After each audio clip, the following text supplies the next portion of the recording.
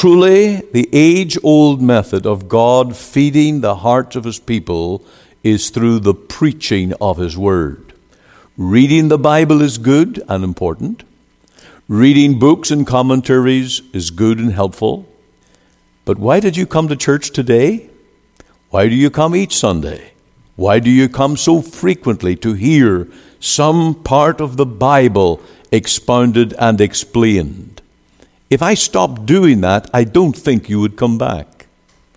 If I skipped the sermon and said, we're just going to sing today, you would say, I'm not going to come to a church where there's no ministry of the Word. That's so important, and it is.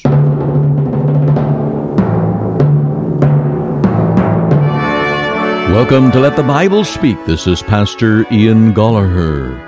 At the end of the program today, and I'm telling you right now because I want you to stay right through the program, we're dealing with a segment on righteousness exalteth a nation, but sin is a reproach to any people.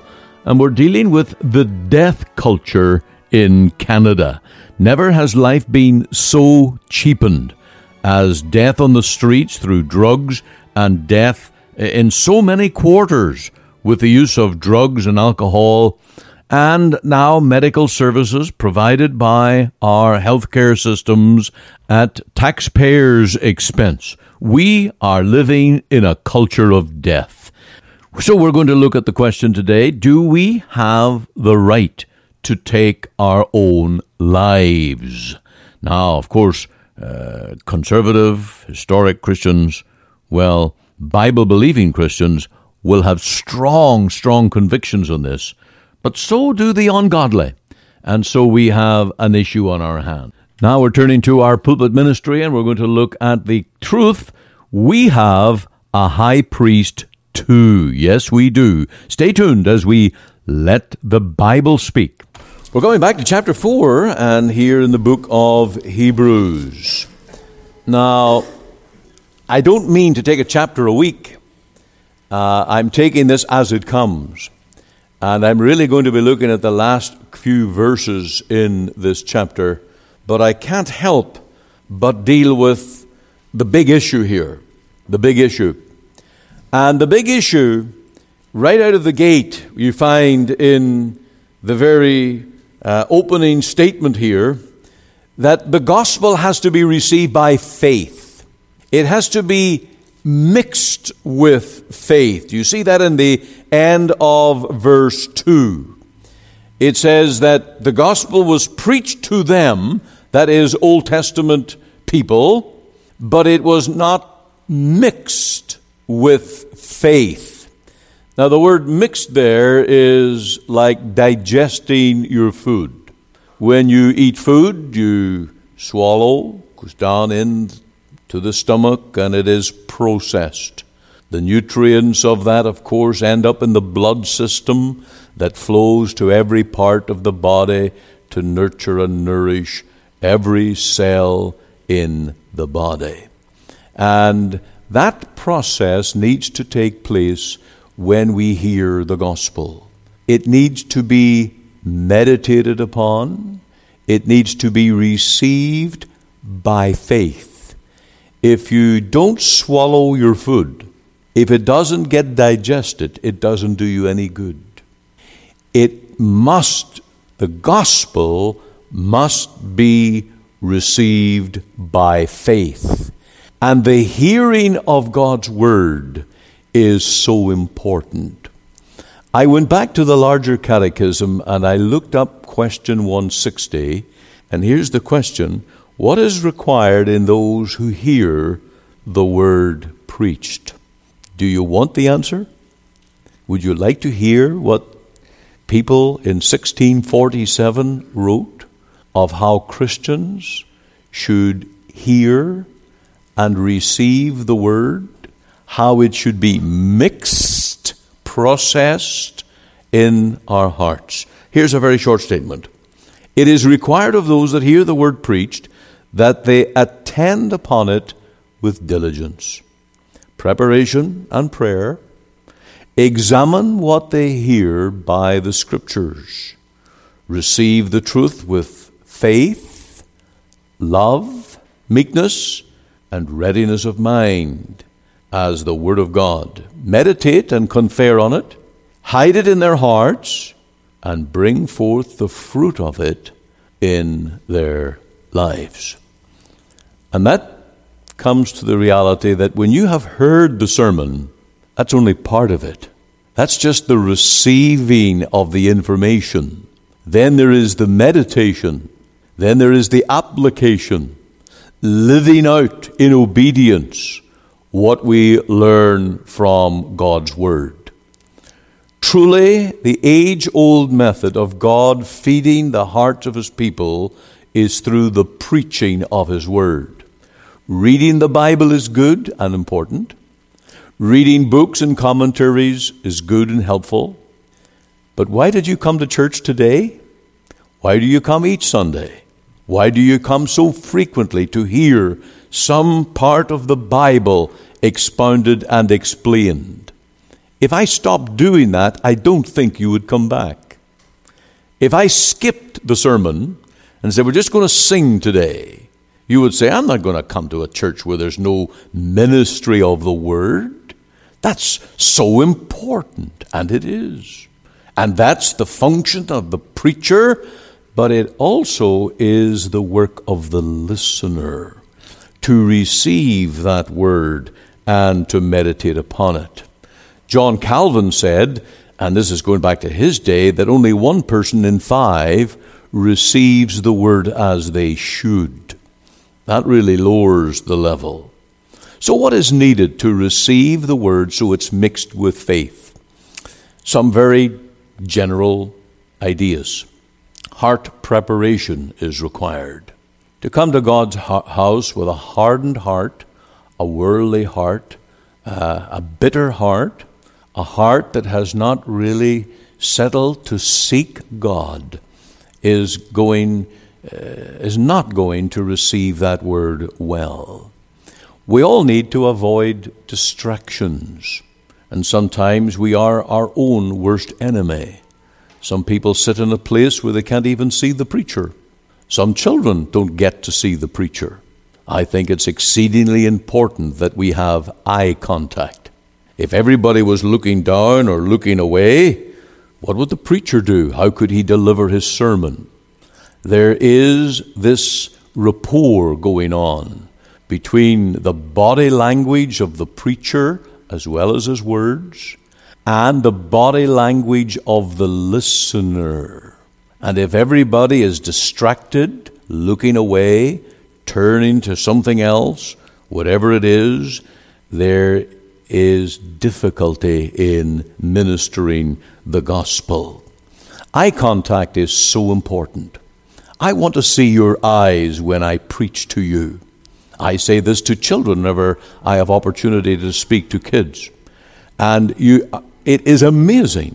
When you get their eyes, you get their attention. And so that is so important. Now, the first part of verse 2, and I'm coming back here now to Hebrews chapter 4. The first part of verse 2 is really the key to almost all of the book of Hebrews. I would say this is a key statement, for unto us was the gospel preached, as well as unto them. Now you'll notice that there's an us and them statement here. And the us is the New Testament Christian, those that were now in Christ, heard the gospel, redeemed through Jesus' name, and had professed that they were Christians. Now, who is them? Well, they are the Old Testament people, or the Jews that were still holding to the Old Testament ways. That's the them. Now, you'll notice that it's one gospel. There is only one Savior. There is only one atonement. There is only one way to the Father, and that is through the Lord Jesus. And so the message in the Old and the New Testaments is the same. Now, the allegation was that the Jews had so much in their traditional religion that Christians do not have. That was the issue here. Because the Jewish religion, the Levitical way of worship, was so visible. You could see the priest, the regular priests, dozens of them. They were dressed in their white linen. They had their clerical garb, you might say.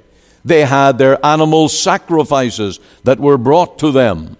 There was the gushing of the blood from all of those animals, steaming red hot blood that was poured into the vessels and taken into the temple and pleaded with before God. And then there was the high priest, who once per year put on those special garments. What a beautiful sight in the high priest, in all the glory and beauty of his garments.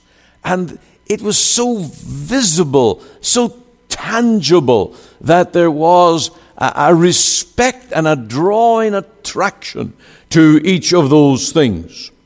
Now come to a Christian church in the New Testament. Go into one of their meetings. What do they have? A Bible. They may have had hymnals, songs, psalms, and a Bible. They had none of those things which the Old Testament Christians had. Now, the apostle argues these Jews are stuck in history. They're stuck with their Old Testament ways. But Christians are not. Christians have a hope of a present heaven, the land of eternal rest. Now, I want you to notice that the word rest comes up 18 times in this chapter. And the reasoning behind all of these references to rest is that the Old Testament people spoke about they have arrived. They're in their place of rest. You have the reference there let me see what verse we're looking at, 7 and 8. You have the reference there to David and to Joshua. Verse 8. David, of course, he was the king who brought them into plenty and blessing and to peace. There was a rest in the nation at that time. And then in verse 8, for if Jesus had given them rest. Now notice your margin. If you have a margin Bible, you'll see a little number beside Jesus, and that is interpreted or translated Joshua. Because Jesus is the New Testament equivalent of Joshua. But it is referring to the historical Joshua. Now, he was the one who brought the children of Israel out of the wilderness, across the Jordan, into the promised land, and no doubt to a period of rest, physical rest, national rest. David did the same. And yet they spoke of another day and another rest. So that was the heavenly rest that they aimed for. And in verse 9, this is concluded, there remaineth therefore a rest to the people of God. That rest is heaven. And so our hope is not in earthly, tangible, visible things, but our hope is in the heavenly and in the glory.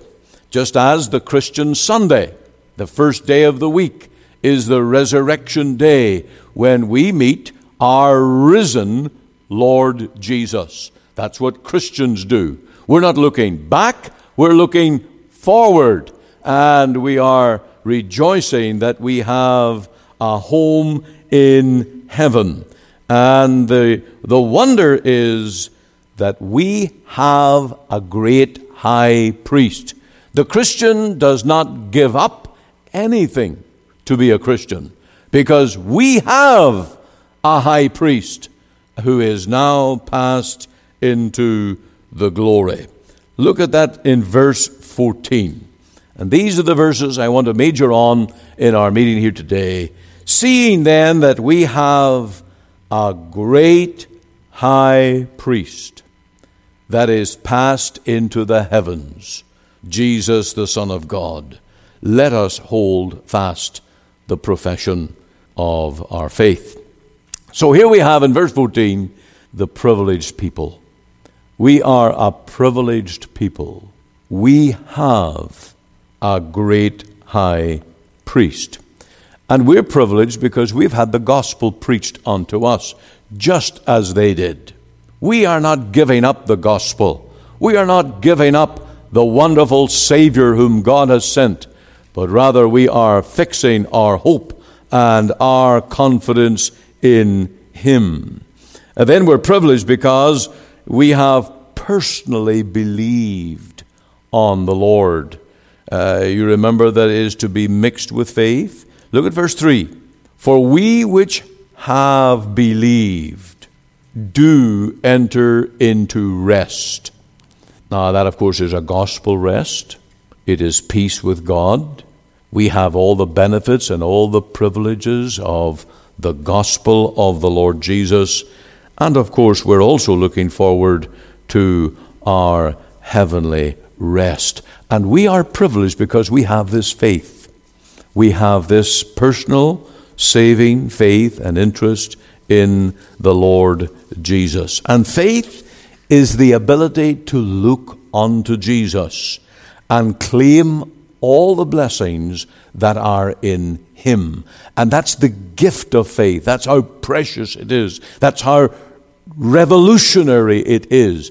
It takes our eyes off the visible world onto the one who is now seated at the right hand of God. Now, faith itself is no merit. It is no worth. Just as the paper on a check has no value. When you take a check out of your checkbook, that piece of paper is worthless. It's only when you write on that the numbers. And as someone said, I would be a millionaire if I had a 1, because I have all the zeros. All I need is a 1. But it's the numbers on the check that add to the value. The paper itself is nothing. Faith is like a check. Faith itself means nothing, but it is the person that we trust in, the object of our faith, the Lord Jesus, that makes this valuable and wonderfully precious unto us. Now we're privileged because the gospel promises it brings us into an eternal rest, into heaven itself. In fact, when you study through the matter from verse 3 onwards in this chapter, the whole argument is that New Testament Christians don't just have a temporary rest. It's not just a land. It's not just a kingdom on earth, but it is the eternal rest.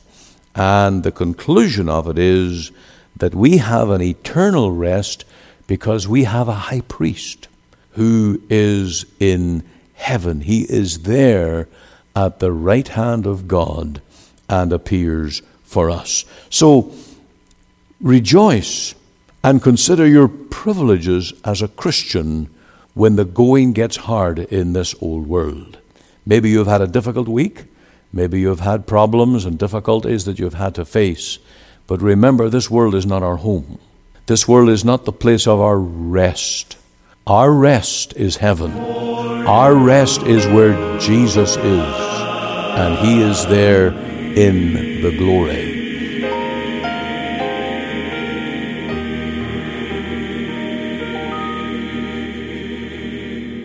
You're listening to Let the Bible Speak. This is Pastor Ian Gollaher. Thank you for joining with us again as we bring the message of God's Word. Today in our segment on righteousness exalteth a nation, but sin is a reproach to any people, we want to look at the right to die. Canada is facing a culture of death, from opioid overdoses to people that die at their own hands or call on doctors for medically assisted suicide. Never before has life been so devalued and so cheapened. As a gospel minister with the Word of God as my guide, I am called on to answer the question, what is wrong with our society?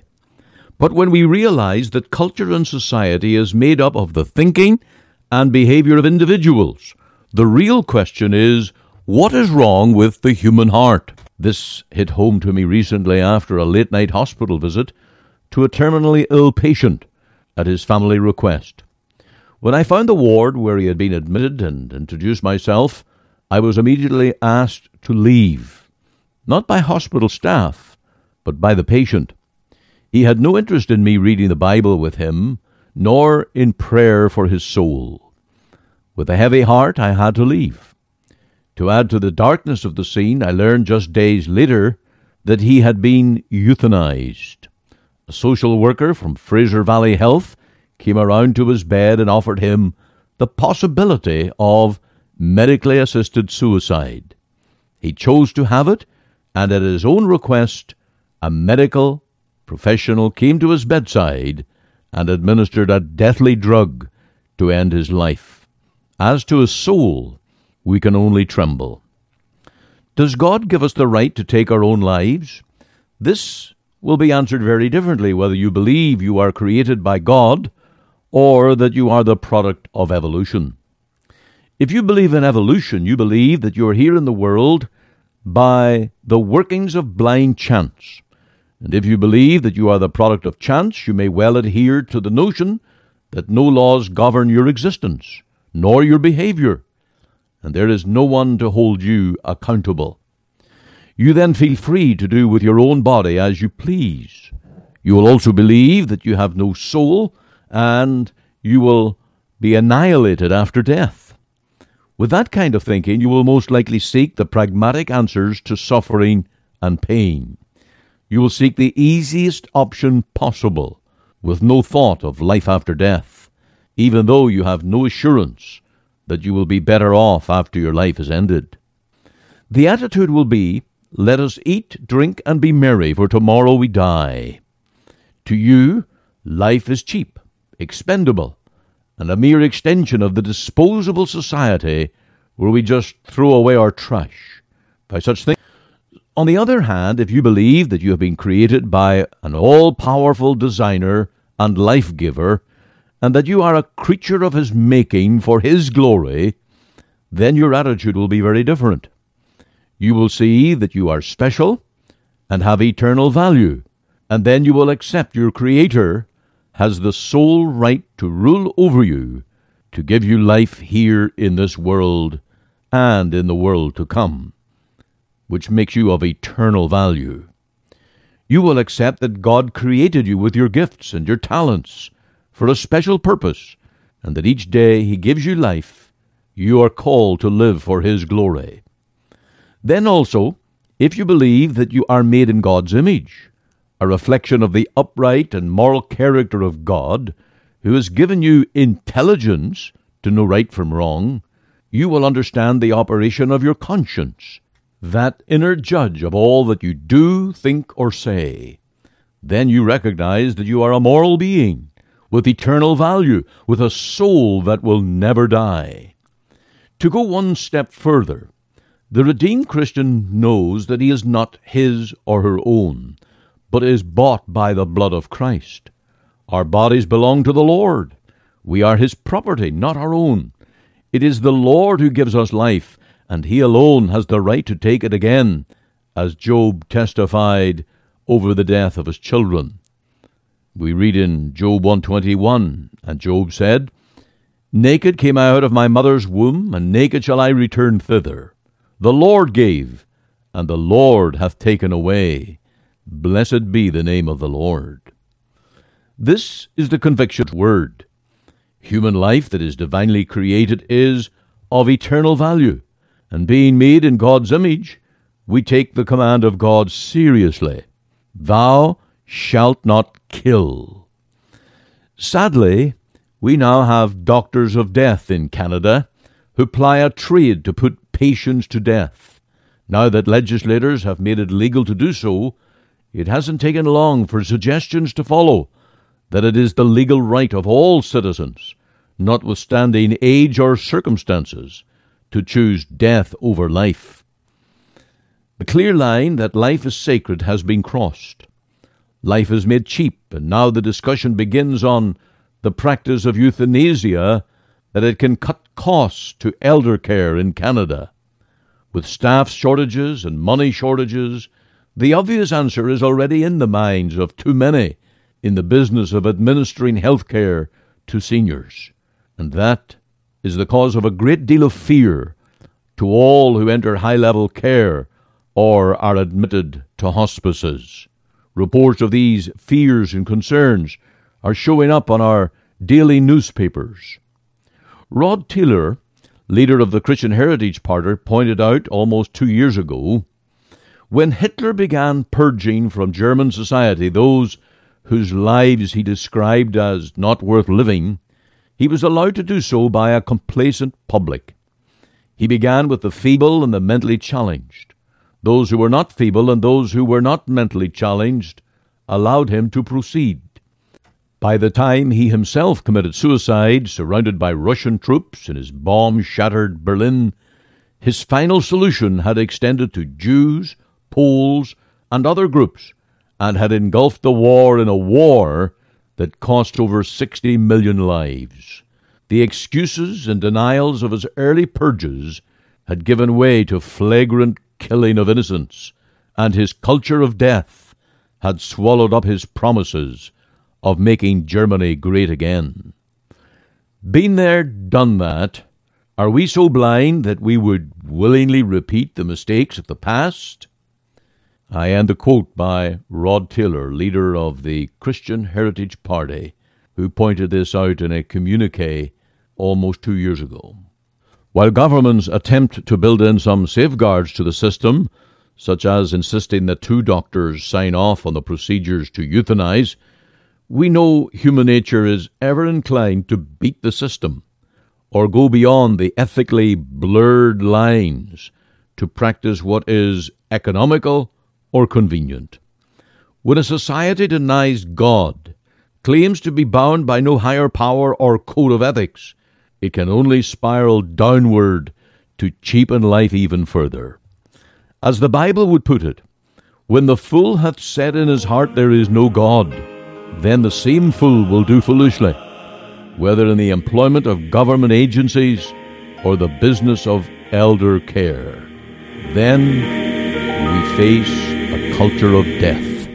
You are listening to Let the Bible Speak, the radio broadcast of the Free Presbyterian Church in Canada. This is Pastor Ian Gollaher. If you missed part of today's program or would like to hear it again, you can find it archived by program date on our website. Just go to www.ltbs.ca, CA for Canada. There you can read my blog, find my Bible study notes, audio and video sermons, as well as helpful articles. Or you can go to our podcast on iTunes. We're on the air Sundays at 9:30 a.m. for our full church broadcast, and Monday to Friday, 5 a.m. and 5 p.m. on this station to bring you the gospel from our Free Presbyterian Church here in Cloverdale. We also invite you to our church services on Sundays, 10:30 and 6 p.m. Through our website, you can listen and view to our online services at 10:30 and 6 p.m. Make it your Sunday worship. Click on the Live Now button on the home page of our website. Or if you would like to talk with me one-on-one as a pastor, please give me a call. The phone number is 604-897-2040. The mailing address is 18790 58th Avenue, Surrey, BC, V3S1M6. We're located just 2 blocks north of number 10 Highway on 188th Street. Our website again is ltbs.ca. You can join us Monday to Friday, 5 a.m., 5 p.m. here on the station as we let the Bible speak.